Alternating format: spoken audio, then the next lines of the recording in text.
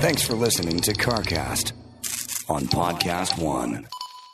Hey guys, fun CarCast today. We're going to talk with our friend Bud Brutsman, a super producer in the automotive space. He did Overhauling and Rides and lots of good shows. He's got a new show coming out on Discovery Plus that you are going to dig. It is going to be kind of fun. It's kind of a one-off miniseries, 4-part miniseries that is going to feature, let's just say, some Back to the Future memorabilia. It'll be fun.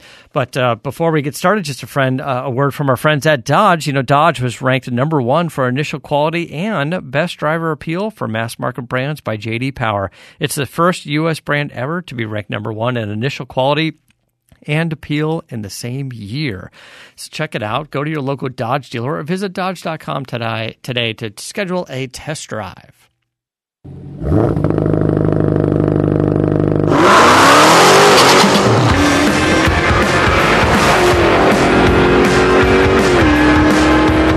Hello, welcome to CarCast. I'm Matt the Moderator DeAndre with Bill Goldberg. How are you, buddy?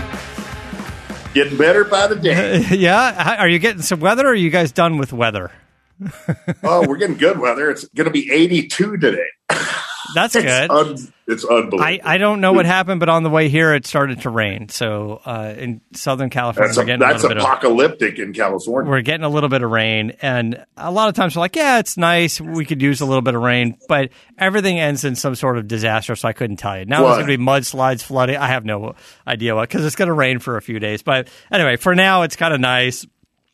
I know Sean is over at the other shop painting the BRE 510, and I don't think he likes the rain. I wouldn't think so. No. Nothing dries. There's moisture and cold, and so not his best. Not his best day, but getting it done. We've got a few things going on the show today. We've got our buddy Bud Brutsman calling in or zooming in or whatever the technology is we use today. But I kind of wanted to just follow up quickly on a story we were talking about last week. We were talking about Rimac, the electric car, supercar company. And, Porsche had a stake in the company. So VW Group, which owns Porsche, Bugatti, Lamborghini, Audi, they invested in Rimac through the Porsche arm. So Porsche has it was like a 15.5% stake in the company, and they were talking about it more of an investment in the company. Whatever, $100 million, $180 million, whatever that ended up being. But the guys from Rimac kept saying, yeah, but we're still going to remain independent. We have other partnerships, whatever. So anyway, Porsche made their investment. They increased their percentage from 15.5 to 24%. Good. Right. Good money for Rimac. Great partnership. Maybe some tech transfer, some things going on there. They can still work with their other partners, but we kept talking about Rimac buying Bugatti from the VW Group. But we said, well, they're not going to spend the money to buy Bugatti. So VW's pitch was, hey, we'll give you Bugatti, but we want 49% of your company.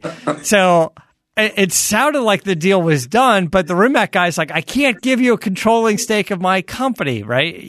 And by the way, I don't know if that meant 49% total or 49% on top of the 24% Porsche owns through, right? Because now nobody knows except them. Right. So from what I understand,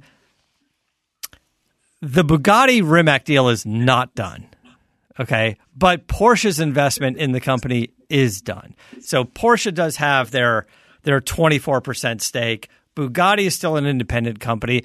I don't dislike the idea, but this is the weird business goings on that happens behind the scenes that makes everything a pain in the butt. Just a high-level chess game. It is. But knowing that, it was like, I could see Bugatti's engineering, Bugatti's aerodynamics engineers, those guys weighing in on Rimac and Rimac taking their electric drivetrain, which is incredibly powerful, and weighing in on Bugatti, right? And getting some combination. I'm not saying all the cars have to be electric, but there's hybrid versions like Koenigsegg has been doing. I mean, it gets their foot in the door with an established product. Yeah, and it seems pretty, because the Bugatti Chiron Pure Sport that I drove recently, as we talked about, what makes that car as incredible as it is you get into it and it's as smooth and quiet and luxurious as anything on the road, any luxury high-end car on the road, and then it's just batshit crazy fast. At warp speed, yeah. Right. And, we can get into a race car, like a Senna and also be fast, but also that's meant to be very lightweight and no sound deadening, and you hear every little pebble pinging off the carbon fiber, and the seats are a little uncomfortable and everything's a little rough. I like how you say that. They're a little uncomfortable. They're a little uncomfortable.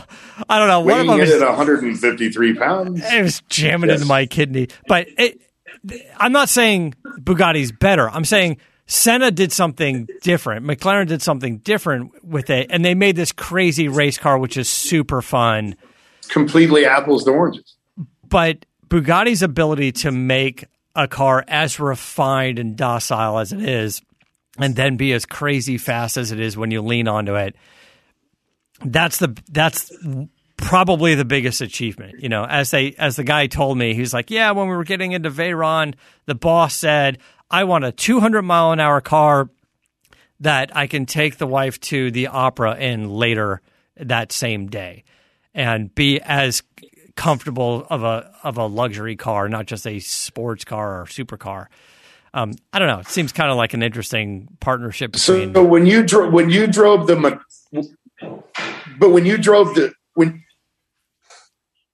as Gage walks by, sorry about that. When you drove the McLaren GT, how was the interior compared to the other McLarens? Was it more luxurious? Because to me, they were kind of going for something similar to what the high-end Bugattis offer, right? A very luxurious ride, roomy inside, a little more plush than the others. Yeah. A better package. I would say the McLaren GT did have a little bit more of the high-end sports car interior. You can tell they're going after like Porsche 911 for something like that. But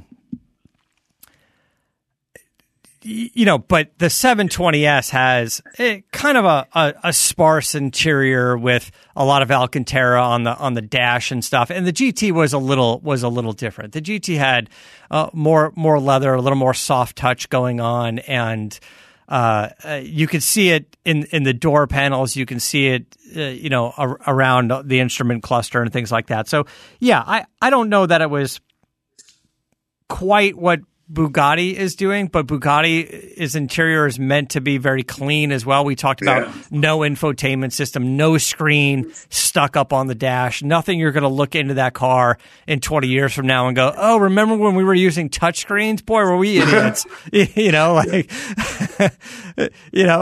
just trying to find somebody you can't really compare with the Bugatti by any stretch, but finding a manufacturer that's trying to do something similar at a tenth of the cost. Yeah, that's a good question. Like, who has? It's tough to tell. You maybe have to look a little at what a Koenigsegg may be doing, or because I haven't really been in I haven't driven the Koenigsegg. I haven't been in it. I think I've been in it at I went to the private viewing of an RM auction. And it's like, hey, we've got the Agera or whatever it's called, I think it is, for the Koenigsegg. And he goes, check out the way the door opens, go ahead and sit in it. But I couldn't tell you, can you hear all the noise, when you're driving? Do you get all that little, the pebbles and everything like you do in the Senna? Or is it got more of the sound deadening? How about the Pagani? You've been in one of those? I would say that compares as far as going high-end, luxurious, opulent interior, but it's still much more of a sports car interior than it does. But and the Bugatti and Pagani has they often do like a raw linkage with metal and a lot of exposed carbon and stuff. So I don't know. I couldn't really say for sure. But, I when I wrote up my description, like on social media, my immediate thought was as refined as a Bentley, but as crazy as anything else out there, right? That was my initial thought. And obviously there was a relationship there, right? Bentley is also part of VW Group. And I was like, well, not exactly, but yes, it didn't have like heated and cooled seats and all the squishy stuff and the bits and, but the point is it was incredibly smooth for a car that had the capabilities that it had. Definitely smoother and more comfortable than anything out there. And I was just kind of thinking, without ever driving the Rimac, that is not easy to do and achieve those performance numbers that they're doing. So if Bugatti could share some of that with Rimac and Rimac can share some of their electric drivetrain, but you're talking about a car company that's only sold, I don't know, a few hundred cars, in the way of Rimac. And the Bugatti Chiron is something like 500 models are going to be made, right? Like, but it's exciting. It is kind of exciting to see where that's going. Anyway, I think we touched on maybe when Alistair was here, we touched on because it's all guessing now, Yeah, it is. Like you and I both drove Senna. We both drove 4GT. We like 4GT, but 4GT is a little raw as well. A lot of exposed carbon and stuff. I was at Galpin Autosports and they had a client's all black GT. They added like some orange vinyl to it to give it a little splash of color. And they were doing a full paint protection wrap on it. And because they've done a bunch of these new GTs, they were very particular. They said, we use the wrap here in this location and this location.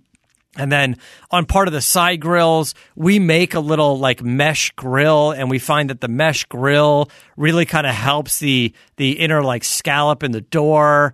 And so with the paint protection does some, but they're like, we add this little mesh grill and it has a good look, but it actually is functional. It's like, again, it's just time and experience on the job going, hey, how do you protect these cars? How do you, and that's kind of the thought behind, Bugatti's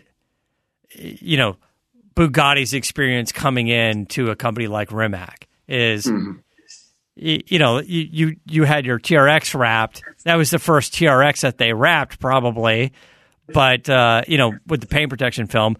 But they've done enough vehicles to go, we have a pretty good understanding of what works and what doesn't work. Yeah. Anyway, let's get Bud Brutsman in here. Definitely.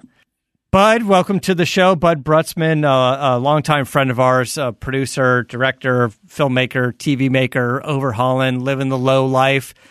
So many shows, all the basically invented car shows as we know it now. I like that. History's getting better. That's cool. I like it. Yeah. All around pain in the ass. One of our favorite pain in the ass guys out there in the business today. This is scary for me because you guys are legitimately two of my closest friends in the industry and will follow me whenever I do dumb shit. I mean, if I'm building a garage or I'm doing this, it's always involving you two. So I got to be careful because I'm actually here to work on and promote a really big show I have, but we're going to get off on tangents where we're just going to get canceled or banned. Well, speaking of doing crazy stuff, not dumb stuff, exciting stuff, but in addition to being this super producer, you are into and have been for a long time off-road racing, done a lot with Ford, done a lot in Baja, Ford Raptor, a lot of the development stuff, like when we were testing Ford F-150, when we were testing Raptor, you were one of the guys out there that drove with them and filmed with them. And during testing of these vehicles, Tell me about the Bronco. You guys were out recently with the actual, not Bronco Sport. You had new Bronco, and you were off road a little. The Bronco, I was involved with all the Raptor development team for years, right? So and the F-150 EcoBoost. The Bronco ended up obviously was a product that they launched at the Baja 1000 recently down in Mexico. So it ran. I was not on the development team for that. That happened to be all my close friends. Andrew Hendricks and Brad Lovell, Johnny Campbell, and Cameron Steele actually did that the Bronco R race team. They were part of the Bronco R race team, which I was not on. Which I can tell you, I'm kind of happy though, because here's what happens in these development teams. And I did it with the F-150 EcoBoost, and I did it. It's funny. It's not as glamorous as people think. I actually, I remember. What? No, and I'll tell you what. I gave. It's funny. So the year that I won the Baja 1000, I was going to come back and try to, compete for my second championship, and I gave up my seat because Ford called me early on and said, "Hey, you just won the Baja 1000. We want you to race this new development project we're coming out with." And this was like early on in the year, right? And it's funny. And this is not and I love Ford. If you're listening, I apologize. This is not a bad thing. It just happens to be what it is, right? So, and when I won, we were in a purpose-built race car, and we're doing 100 miles an hour and just bounce into the desert, and it's crazy. It's a race. So I called my sponsor, BF Goodrich, and I tell them, like in the most obnoxious bravado way I can. It's like, Ford called me, and because I think I'm, at that point I think I'm Carroll Shelby or Ken Miles or something, right? Right. Sure. Ford calls me, and they want me to race their new development project, so I'm out on the team this year. And they're like, "Are you sure you want to do that?" I'm like, "Yeah, Ford doesn't really call that often, because you just get this. You're on a factory back team, and you're going to go racing." Like, okay, so. We have meetings, we get logistic planning, we do our chase teams, and then I think it was about like July or August, we start having conversations about the vehicle and the race vehicle and what we're doing. And it ended up being, I don't know, they're going to hate me for this, but what it ended up being was so in Mexico we have classes, right? There's trophy truck light, there's all these different classes. And so we entered a truck into the stock class, and we were racing, really not a truck, but we're racing a motor, right? And the motor was the Ford EcoBoost motor. Sure, yeah. Yeah, the 3.6 twin turbo motor, right? So we're in class 2, but Ford's mindset was, okay, this year we're going to race a stock F-150, all aluminum body. So we introduced the aluminum body, and we want to see how the 3.6 twin turbo does. And I'm like, and so I literally just got out of a race car, and you're going to put me in a stock truck. Like, oh God, it was agony, by the way, because you're in a stock vehicle in the middle of the toughest race in the world, going 25 miles an hour. And I sat in the car, literally, and I mean, the windshield's out of it, and I'm freezing my ass off going 25 miles an hour. And then so here's why the development projects are not fun, right? Because you don't want to let anybody down, right? So, and that's hard for guys like Bill and I, where they're just complete jackasses behind the wheel. So you don't want to let anybody down. So you just can't you can't be yourself. You got Ford executives, Ford engineers. There's PR teams, camera crews following you, and everybody's waiting you at pit stops. And they're also telling you, because this was a big problem at that point, because we brought one and it got stopped at the border. They're also telling you, we don't have any replacement parts. These are all prototype parts. It happened to us on a Raptor too. So the engine is prototype, and there's a red button on the dash, and everything's prototype. There's no replacement parts. Don't break anything. It's an experimental $3 million vehicle. So you're saying I can't slide this around the corner? Oh God, no, don't do that. So I'm not really racing. I'm just a test mule at that point. And it was terrible. Yeah. The worst race of my life. I'm not even joking. And then to top it off, I'll stop talking.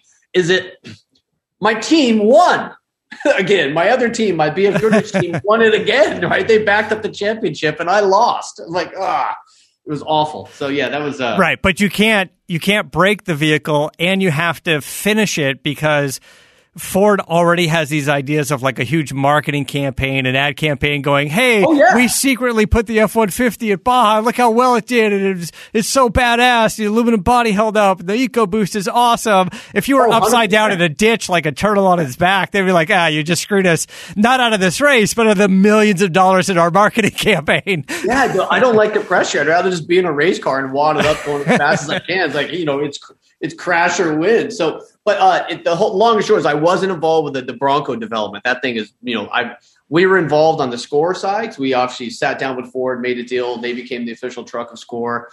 We did a bunch of launches down there. We filmed a bunch of stuff for not only the 2020, but the 2019 launch of the Raptor or the Bronco R, but also the 2020. So anyhow, enough of that. I like to race. It's kind of fun, but I like to go fast, not.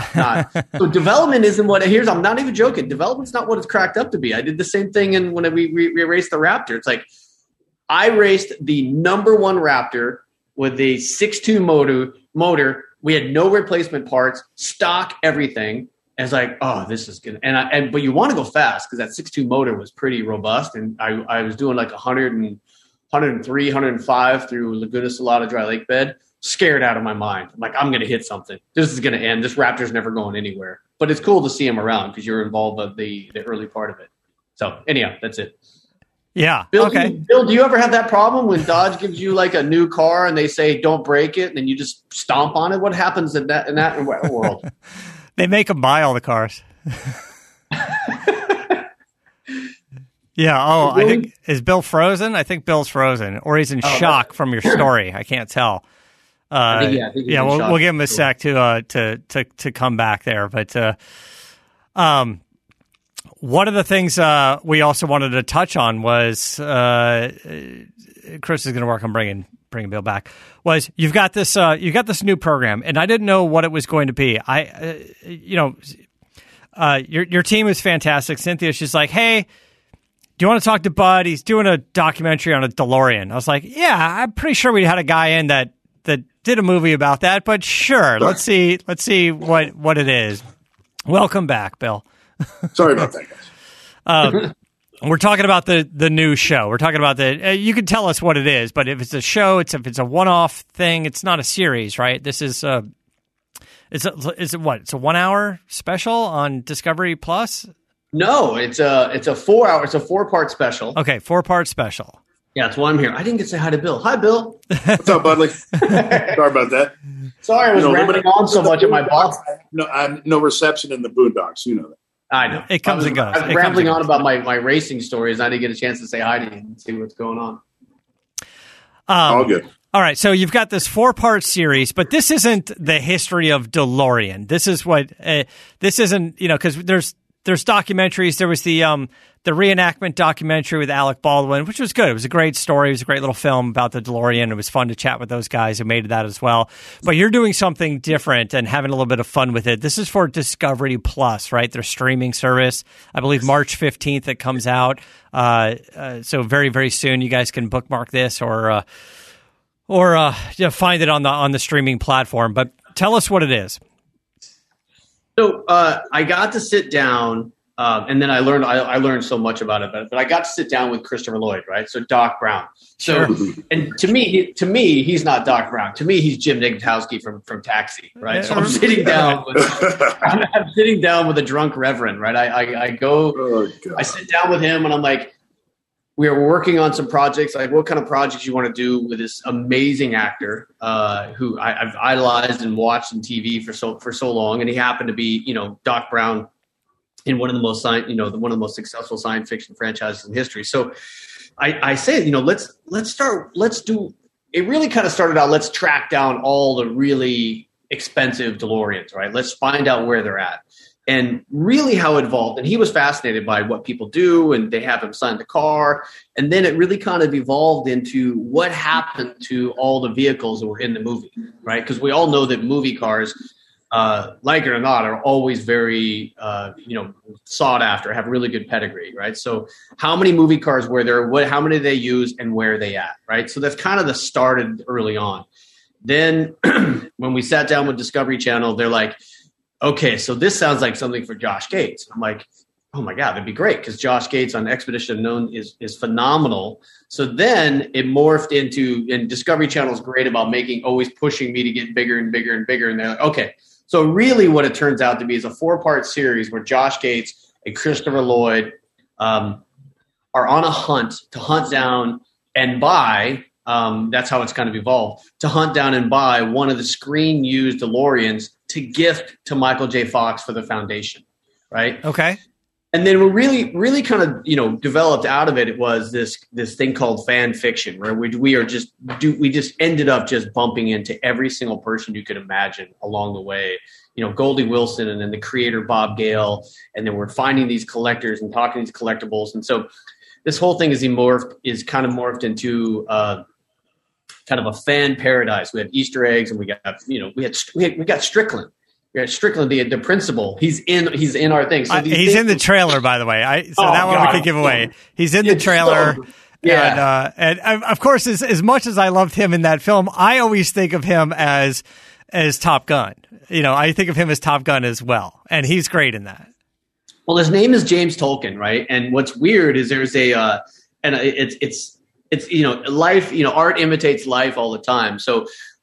We were obviously hunting down a bunch of people to try to be in it, and then we're like, and this sounds terrible. First of all, was like, Strickland can't be alive, right? I mean, and the art imitated life is there's a funny little thing in the movie, and I actually did a line for the movie when I picked him up from the airport. So there's a line in the movie where Marty McFly. Says, he says, that guy ever aged? Did he ever have hair? Because he looks the same that he did in 1955 as he did in 1985. And when we picked up at the airport at 92 years old, he looked exactly the same he did, 1985. Yeah. So you fast forward like 35 years, like, you look exactly the same as you did. It's like, well, yeah. And he's 92. He was in New York. We're in the middle of a pandemic. I was hunting him down, doesn't have his not even joking, everybody. So his publicist is dead. His agent is dead. His manager is dead, right? I'm trying to hunt all these people down. And I finally got his number, and I call him, and I'm like, hey, James, this is what I'm doing. He's like, okay. Yeah, that sounds fun. I'll do it. And then, so we book his flight, and then he calls you back and says, oh yeah, am I getting paid for this? I'm like, which is why some of these guys like need managers and agents. And I'm like, yes, of course you're getting paid. You're going to come do a scene, and it's going to be, you're reprising your role. It's like, oh, that's great. And he gets on a plane at 92 years old, dead set in the middle of the pandemic, which is the hardest thing that we've ever done. Got into Universal, did his line. It's those little surprise moments for us, even though, because it was really weird to film him for 30 minutes, put him back in the plane, take a nappy nap, and then send him away. But it was amazing to be able to work with that guy. And I spent months and months with Christopher Lloyd and traveled around the United States with Christopher Lloyd. And it's just amazing. But that's an incredible feat too. He's not a young man. He's fantastic in the clips that I've seen, but you're right. You didn't go to Christopher Lloyd and go, hey, I've got this idea. Just come to a studio in Hollywood. We'll grab a green screen. We'll get you in and out in 48 hours, right? Like, you can work 3 hours a day for 4 days. We'll make it super easy. You said, no. We got to travel all over the place. Yeah. So Christopher Lloyd's 81, just turned. I was with him on his 82nd birthday in New York. Sat down. It was me, Josh Gates, and him have dinner, which is I'll never forget. It's one of those things like I had dinner with that guy So he's 82 years old, and there was always and Bill knows me pretty well. Every hotel we went to, there was only 2 people in the gym, me and Chris Lloyd. Chris Lloyd's on the bike, and I'm like, he's 82. That guy is he's awesome, and he's it's everything you want. He's just sitting there, what is it? He would ask me a 10,000. I'd pick him up in the morning at the hotel because I just became personally responsible to make sure that I gathered him along with us. Yeah. And he would ask me questions about, today's work. What are we doing? What's the scene look like? And it was always like, you gotta kind of, you're playing yourself. It's not a character. You're not playing Jim Natowski. You're kind of playing a exacerbated version of yourself, which is, an older Hollywood star on the search to go back to your franchise. And once he got into who he was going to be, it was awesome. I mean, they're doing their character stuff. It was great. So explain the format to us on this. This is sort of like a a kind of a scripted reality show. Like you really are looking for these for the cars and bits of the story, but you're not just walking around blindly doing this, right? Like this isn't a reality show for the sake of reality show. There's kind of a scripted element. There's some fun elements. Like you said, there's props. It's I don't know, like almost reenactments, but that's probably not the right term. How would you explain it? Okay, so it's not scripted, so that's terrible. You bite your tongue. You can't use scripted reality. We have outlines, like we're going to go. We have to take the audience on a journey, of course, right? Formatted reality. Yes, formatted reality. Matt, not scripted reality. I was gonna say formatted. It's like reality. saying wrestling's fake. Matt. That's a full wait a minute. Yeah, Matt. Damn it. All right, so formatted reality. It's not scripted. We have formatted reality. We obviously have to, figure out what we're doing and what we have to do. And there's a lot of twists and turns in the show itself. But it's really a treasure hunt. And again, I call it fan fiction because that's a term that I've learned. We're trying to do a service to this iconic thing, right? And I left out the biggest thing. It was like, in order to even get this project off the ground, I had to go, to a successful place or whatever, an interesting neighborhood in LA. I don't want to give up where he lives, and meet with Bob Gale, the creator of Back to the Future, and get his blessing. So I literally drove up to his gigantic house, if you can imagine. It was right next door to yours. No, he doesn't live in my neighborhood. It's over off of PCH, ish. So I wish he was next to me. It'd be great. It'd be much easier. So I rang the doorbell. I sat down with Bob Gale, the creator, and I kind of pitched him on what we're doing and what we're having. And I was teed up a little bit by Christopher Lloyd. And Bob Gale's like, "Yeah, this sounds fun." And he was incredibly instrumental in everything that we're doing, right? And I was, very nervous because it's a large property. And he's like, "I'm gonna let everybody know that I'm working with you on this and tell everybody." So he sends an email. I'm not joking. I have the email. He sends an email out to Steven Spielberg, Robert Zemeckis, the head of Universal franchise. Like, "This is Bud Brutsman. Here's what we're doing. We're working on this project. I want to let you know this has happened. This has happened." And then I have to kind of go everything through those doors. But Bob Gale opened up every single door. We were allowed to have fun with his characters and play with his characters some and kind of play with his thing. And he's I talked to him this morning. He's really into it. It's a good fan service for what he did. And it's amazing for what they did too. Do you remember 11 minutes ago when you said you got a call from Ford and you thought that was the best day ever?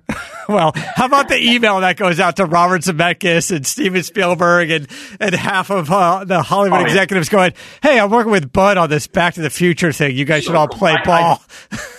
I doubt Spielberg or Zemeckis. Zemeckis, who turned us down, because I wanted to get Zemeckis in as a part, right? Like, "Hey, can you?" And Spielberg turned us down too because he was too busy working on 42nd Street. I had a part for both of them. I wrote a part in there for both of them. Like, "Hey, you could do this part," and they're like, "No." No, no, we're not doing that. The rubber hits the road. Right here. Yeah, they're like, "No." I mean, I think it was like the email I got back from Spielberg's people were he spent 2.5 years working on the live action movie for 42nd Street, and he's not taking on any new projects. Okay, that's fine. I get it.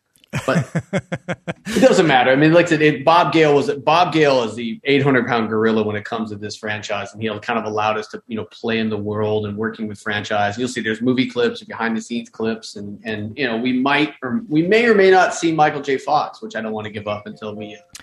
I was looking for that in the trailer. I have a few other questions, but if you've got time to stick with this, I'm gonna hit this read from our friends over at Dodge. Dodge has officially opened the orders for the new 2021 Durango SRT Hellcat. It's the most powerful SUV ever.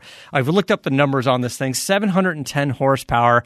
That's being conservative if they're running the same engine that's in Bill's truck. I can tell you that for sure. Yes. This is a full-size SUV, a 3-row SUV that does 0 to 60 in 3.5 seconds and runs like 1150s in the quarter mile. And so exclusive for 2021, it has this new aggressive exterior styling, a new interior, and a driver-centric cockpit. It really looks good.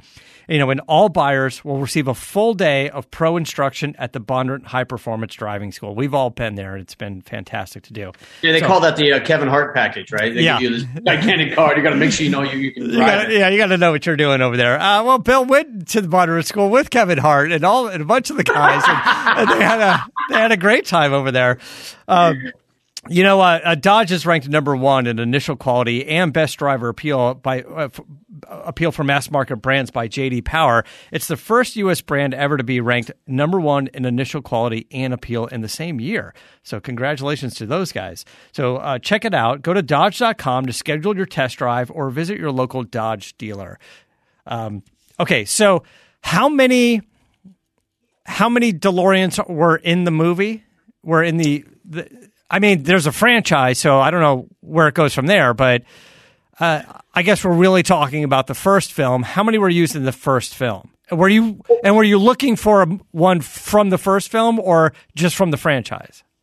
Well, the good part of the quest is the team of Josh and Chris don't really know which one they're looking for, and they think it's the one for the first film. So that's where we end up. So there were 7 screen used DeLoreans for the franchise. 7. So they have to track down all 7. Okay, that's actually way less than I thought. You're talking about several films, and yes. I would have thought, I don't know, double that. 14 of these things across 3 films. Right, but I guess they don't. Not like Hooper. Exactly. Yeah. Well, you got to remember, and this movie wasn't supposed to go anywhere, right? So I think they had like 2 or 3 for the first film, and then they just literally the A car, which was now in a museum, but the A car was used for all 3 films, right? They didn't have like 40 of them. There wasn't that many stunts necessarily, as Bill just said. It's not like Hooper. But yeah, you're right. I think they were a little conservative on like, hey, we need 7 cars, especially with how big the franchise was. But it was. I've been talking to Bob a lot about it. Like, they hated this film. They were going to change the name of the film, the very first one. They moved up the date. They're like, whatever, stupid time travel film. And Spielberg wants to do it, and this new director Zemeckis and this guy Bob Gale. And then all of a sudden, it exploded. Yeah. But you're right. They should have had 40 of them, but they didn't. They didn't. But also the film's successful because they're charming characters. You're right. Christopher Lloyd, Michael J. Fox, like they were all fantastic in it and had fun with it. So without giving away all of these 7 cars, it seems there's a very famous story that Seth MacFarlane owns one of the original cars. And this story has come up very publicly, so hopefully not ruining anything with you, because when he did A Million Ways to Die in the West, there's a scene where he's running and he opens a barn door and he sees Doc Brown with the car there, and then he closes the door, and that's it. It was like a little cameo, and I was told that was Seth's car. Is there any truth to Seth having one of the 7? So it is true that Seth owns a time machine. Okay. Right? So Seth absolutely owns a time machine for sure. But it is not one of the 7 used cars. Yeah, he can't afford a real one. Well, no, he can afford anything he wants to buy. He can buy every one of them, right? Probably he can buy Back to the Future if he wanted to. No, and that's what. And Bill and I do this all the time, and that's where the provenance comes in. It really doesn't have to do with the money. There's a lot of people who can own that certain vehicle. It's just being in the position where you're in the right place at the right time, and that vehicle pops up with provenance, and you get it. So we kind of know who owns all of them. We kind of know where all of them are at, but that's definitely not one of them. Okay. I'm sure if a real one pops up, he'll buy it. Oh man, are you gonna go down a path now with Discovery and going, hey, let's do this same show with a Road Warrior Maverick, and let's do the same show with a Gone in 60 Seconds GT500. Well, I talked to the answer to that is yeah. Like, let's hope, right? Of course. Why wouldn't you? You're like, hey. I have been talking to a few people in Gone in 60 Seconds about the hunt for the Eleanor. I won't tell you which star of the show I've been dealing with right now. But yeah, why not? I mean, there's such a those cars, right? Because there's all kinds of people, like even on the Eleanor, there's a million of them out there. And which one is the original? How many Eleanors were used? And by the way, where is the original Eleanor from the film? Right? Does Michael Bay own it, or Michael Mann own it, or whoever who owns the original? Right. But now you're also talking about authenticating the real cars, right? Because there's so many reproductions and it's a cool car and whatever. And there's been all these licensing agreements and stuff. But when you go to find a real car, how do you figure out it's some of them are going to be easy, but not all of them will be honestly, a hero car would be more difficult to identify than, some of the stunt cars that have, a terrible engine and suspension or whatever, Not really. I'll give you, because they're the two most famous cars in the world. We'll do a test for you, Matt, right? With the two most famous hero cars in the world, right? One's a stunt car, one's a hero car. All right, and does everybody know the difference between a stunt car and a hero car? So the hero cars are usually the A car, which is called the picture car, which doesn't get slidden sideways, doesn't get jumped or anything like that. It's really just for all the beauty shots. You keep it really pretty. That's what the A car. The B car, the stunt car, generally gets just wadded up and destroyed and slid sideways and rolled downhill. So those cars are harder to find because they've been the shit beat out of them. So the two most famous ones, right, are 558 and 559. What am I referring to? 558 and 559. Right. Most famous car. I don't know. Oh, I'm going to say probably the most famous car would be Bullitt Mustangs. Yeah, right. From right. Bullitt. So 558 are the three last digit of the VIN number that Steve McQueen used. They just, by the way, disappeared for 30 or 40 years, and they just found it last January, right? So that's 558. Now, that's the A car, the Steve McQueen driven A car. He drove both of them, by the way. But the A car, the picture car, the 558. And all of us who are collectors, or even I have done this, I don't know, 60 times in my life, right? You roll up on a 68 Mustang, some idiot's got it for sale for $2,000, and you say, pop the hood, and you look at it, and you look at it, and you like, and if it's got a 558, you try to give him $300 or $3,000 cash and run away with it. Never found it. Exactly. Never happened. Never happened. So, but 559, the interesting story, and it's out in a route too, and I saw it recently. 559 was the stunt car that I believe Warner Brothers, I think it's Warner Brothers, that the stunt car that somebody at Warner Brothers said, okay, this is a stunt car for Bullitt, get rid of it and crush it. So what happens is it gets handed off to person to person to person, and then some guy takes it and he's supposed to crush it. Instead, he sells it to somebody in Mexico. So literally 559, and I've been to Baja, Mexico 7 billion times, and I've raced through all these things, and I have looked at chicken coops and I flew over in helicopters and go, hey, there's an old car. So 559, one of the second most famous cars in the world, was found in Mexico. They were literally, to pull the stories together, literally bought by a Latin guy who owns a body shop. Him and his partner were making Eleanor recreations, and they were going to take this 1968 Mustang, turn it into an Eleanor recreation. They start working on it, and then they had this tiny little devil pop into his shoulders like, check the VIN number. So he checks the VIN number, and the VIN number says 559. So they send it off to Marty from Marty Report and said, hey, I got this 68 Mustang. We got halfway torn apart. It's got some really, and I saw it, by the way, it's got some really funky stuff on it. Like there's holes in the package tray for cables, and it's got interesting armature underneath the rocker panels to slide in camera equipment and stuff like that, because I saw the whole car. And it's like, there's something weird about this car. Sure enough, Marty Report comes back. It's 559, and it's the second Bullitt car. It's like, what the hell? But that's it. What's interesting. So the answer to your question is, generally through purchasing orders and stuff like that, we knew in 1968 when they did Bullitt, we knew from the purchasing order from where they got transferred. Steve McQueen then had those two cars transferred to a body shop in Hollywood where we had the back tail panel blacked out and had some modifications done to it. All the badges pulled off it and kind of McQueened it.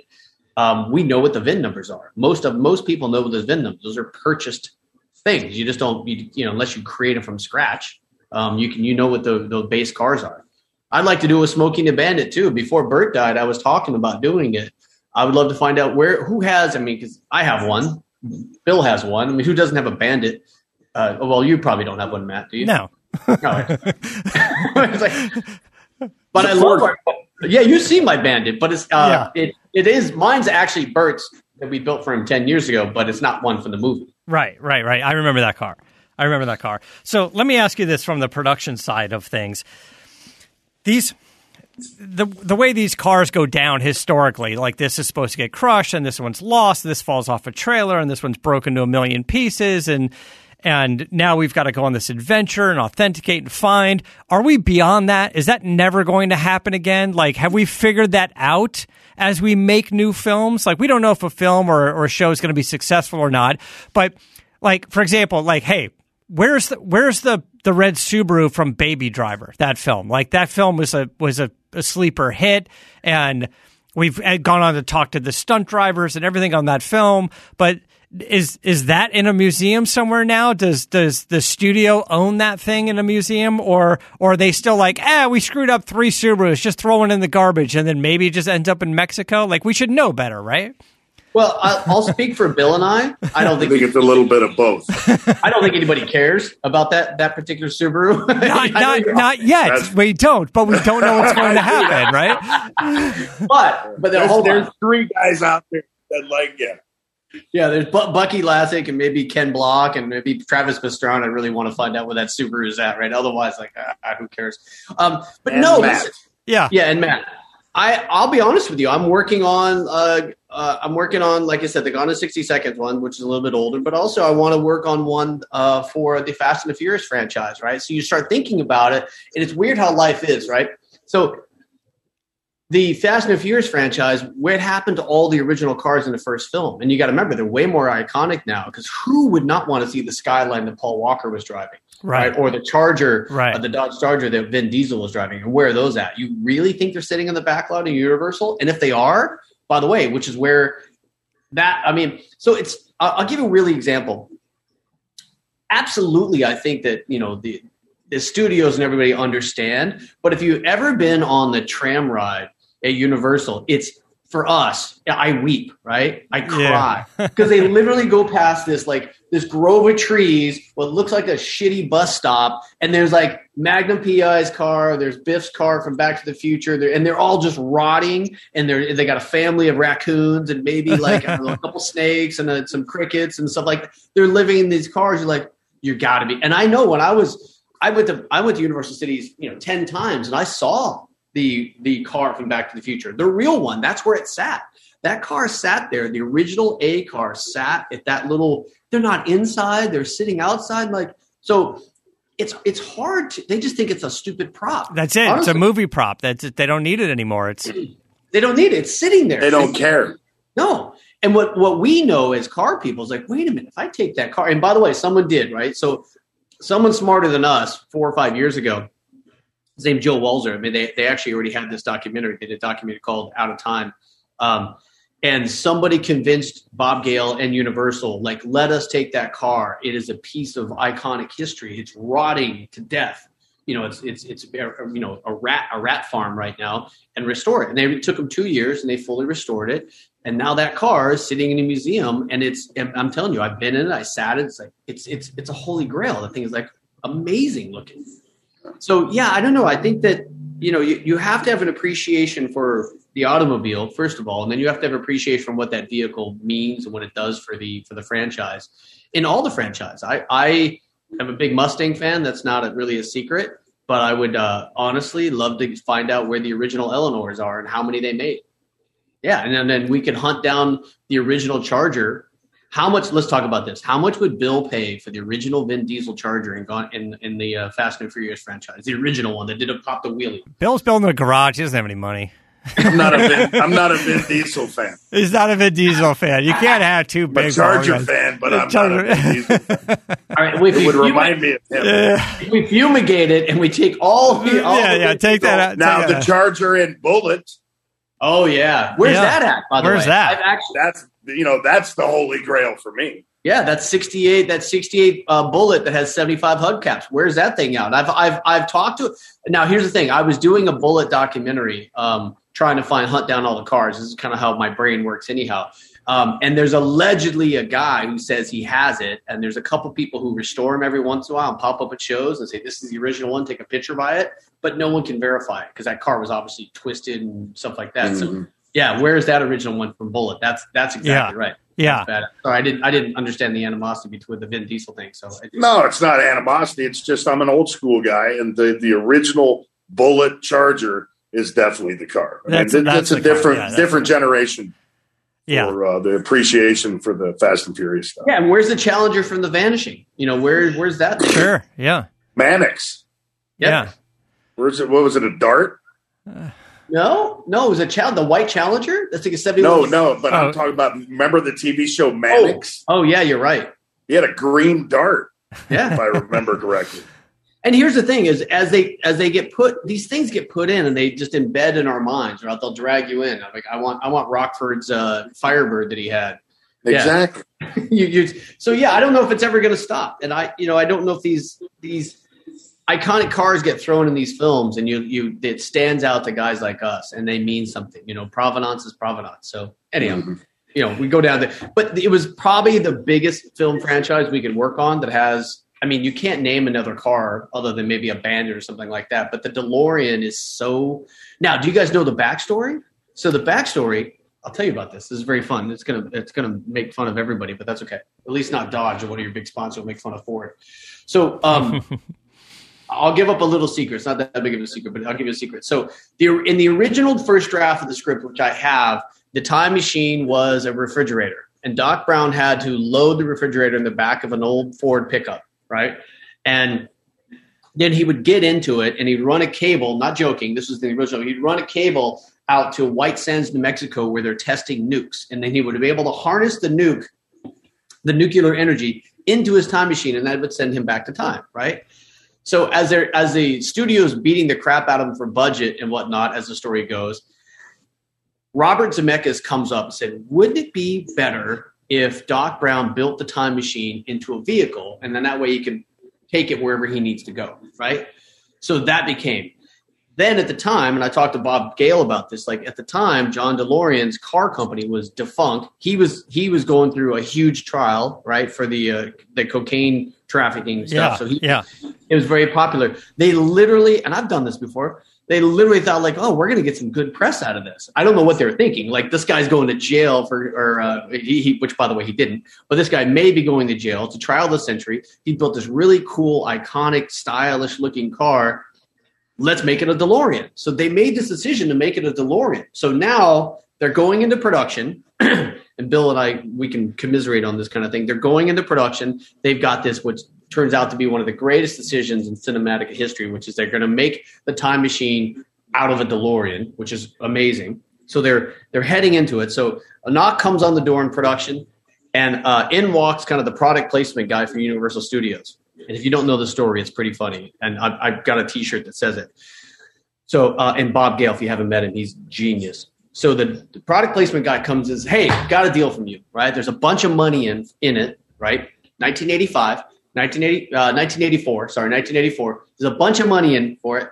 Ford wants to give us money, and I'll give you some money for your production if the time machine is a Mustang.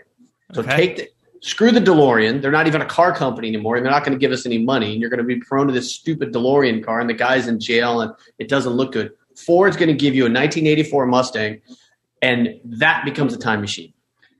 Bob Gale, it's a famous story. Bob Gale says, Doc Brown doesn't drive a fucking Mustang. Nice. Okay. And the guy, like he said, the guy's like tail between his legs, walks out the door, and the deal never was made because Ford was trying to get into it. It's like Doc Brown doesn't drive a fucking Mustang. Drives a DeLorean. He drives a DeLorean. Yeah. With a Ford engine. With a Ford? No. I don't know. No, it's not. I think it's a Buick or something. Or a Fiat engine or something like that. It's a terrible. Listen, and the line in the film when he's like, "Oh, the stainless steel body is what we need for time travel." Like it was good. It made sense. It was perfect at the time. It worked out good. And it's space age. It's got the gull wing doors, and it fits the comic book. I mean, it's ridiculous. If you have a Ford Mustang that goes back to 1955, people are like, what the hell is that? Especially in 84. Yeah, but if they would have used the SVO Mustang with the 4-cylinder and the double wing in the back and the hood scoop, and it would have made it iconic for sure. It would have made that iconic for sure. But then the wing would have been gone, and you'd have to put the food processor in the front, and because the engine's in the front, and I don't know. Actually, I think the DeLorean ends up working better. I'm sure as they storyboarded it out, you're right, with the gull wing doors and the engine in the back, that it made the most sense. Not a food processor. That's a coffee grinder. It's a coffee bean grinder. Oh, yeah. Okay. All right, so we're running out of time here, but March 15th on Discovery Plus, the streaming network. You guys check it out. What's the actual name of the program? So our special or our series is called Expedition Back to the Future. So it kind of combines the two big franchises, the Josh Gates' Expedition Unknown, and then we got permission to use the logo and everything from Back to the Future, which I couldn't believe, but we got to combine those two. So Expedition Back to the Future. All right, guys, check that out on Discovery Plus. Before we wrap it up, what's next? What else is on the docket? Oh, I have a new show I'm working on called Fully Torqued. May have a couple big things going on with Bill, may not. And we got a lot of stuff happening. I don't know. It's just it's rebuilding the business, and kind of the world is kind of opening up a little bit. But hey, can I take you on a tour or something? You want to see something super cool before we go? Yeah, let's do it. Yeah, it'll be kind of bitching. Hold on, gotta walk through the garage a little bit. Walk to the garage. There's the studio. There's the Bandit, right? So yeah, there it is. But I might have one of these. Look at that. He's got a DeLorean time machine. Oh, you got to kind of have one of these. Look at that. Yeah, firing it up. Classic. Yeah, got to have one of these. You kind of get a little bit of addicted, and you kind of want to own a time machine, I guess. So that's this is one of the ones from the show, so it's kind of cool. Well, that's awesome, man. Well, good luck with the show, Budley. Thanks for coming on. I appreciate it. Have fun with that car and enjoy it. We're looking forward to it. March 15th, Discovery Plus. Check it out, and that's it. We're going to wrap things up here as well. So give us a follow. I'm on social media at Moderator. You'll see some cool stuff we've been posting up there. Later this week, I think with Adam, we're going to talk about the Toyota Supra, the 2.0, the 4-cylinder Supra that I've been driving, which is surprisingly good. And you can follow Bill. He's Goldberg and Goldberg Garage on Twitter. He's Goldberg95 and Goldberg's Garage on Instagram. Follow that. He's going to have some more stuff about the projects he's working on posting very, very soon. I got a little sneak peek. That's all I'm going to tell you. And it looks fantastic. So until next time, keep the air in the spare and the bag in the wheel. For the latest updates and call-in times, follow the show on Facebook, Twitter, and Instagram at CarCast Show. If you'd like to write in, fill out the form on carcastshow.com. And don't forget to give us a nice rating on iTunes. CarCast is a Corolla Digital production and is produced by Chris Loxamana. For more information, visit carcastshow.com.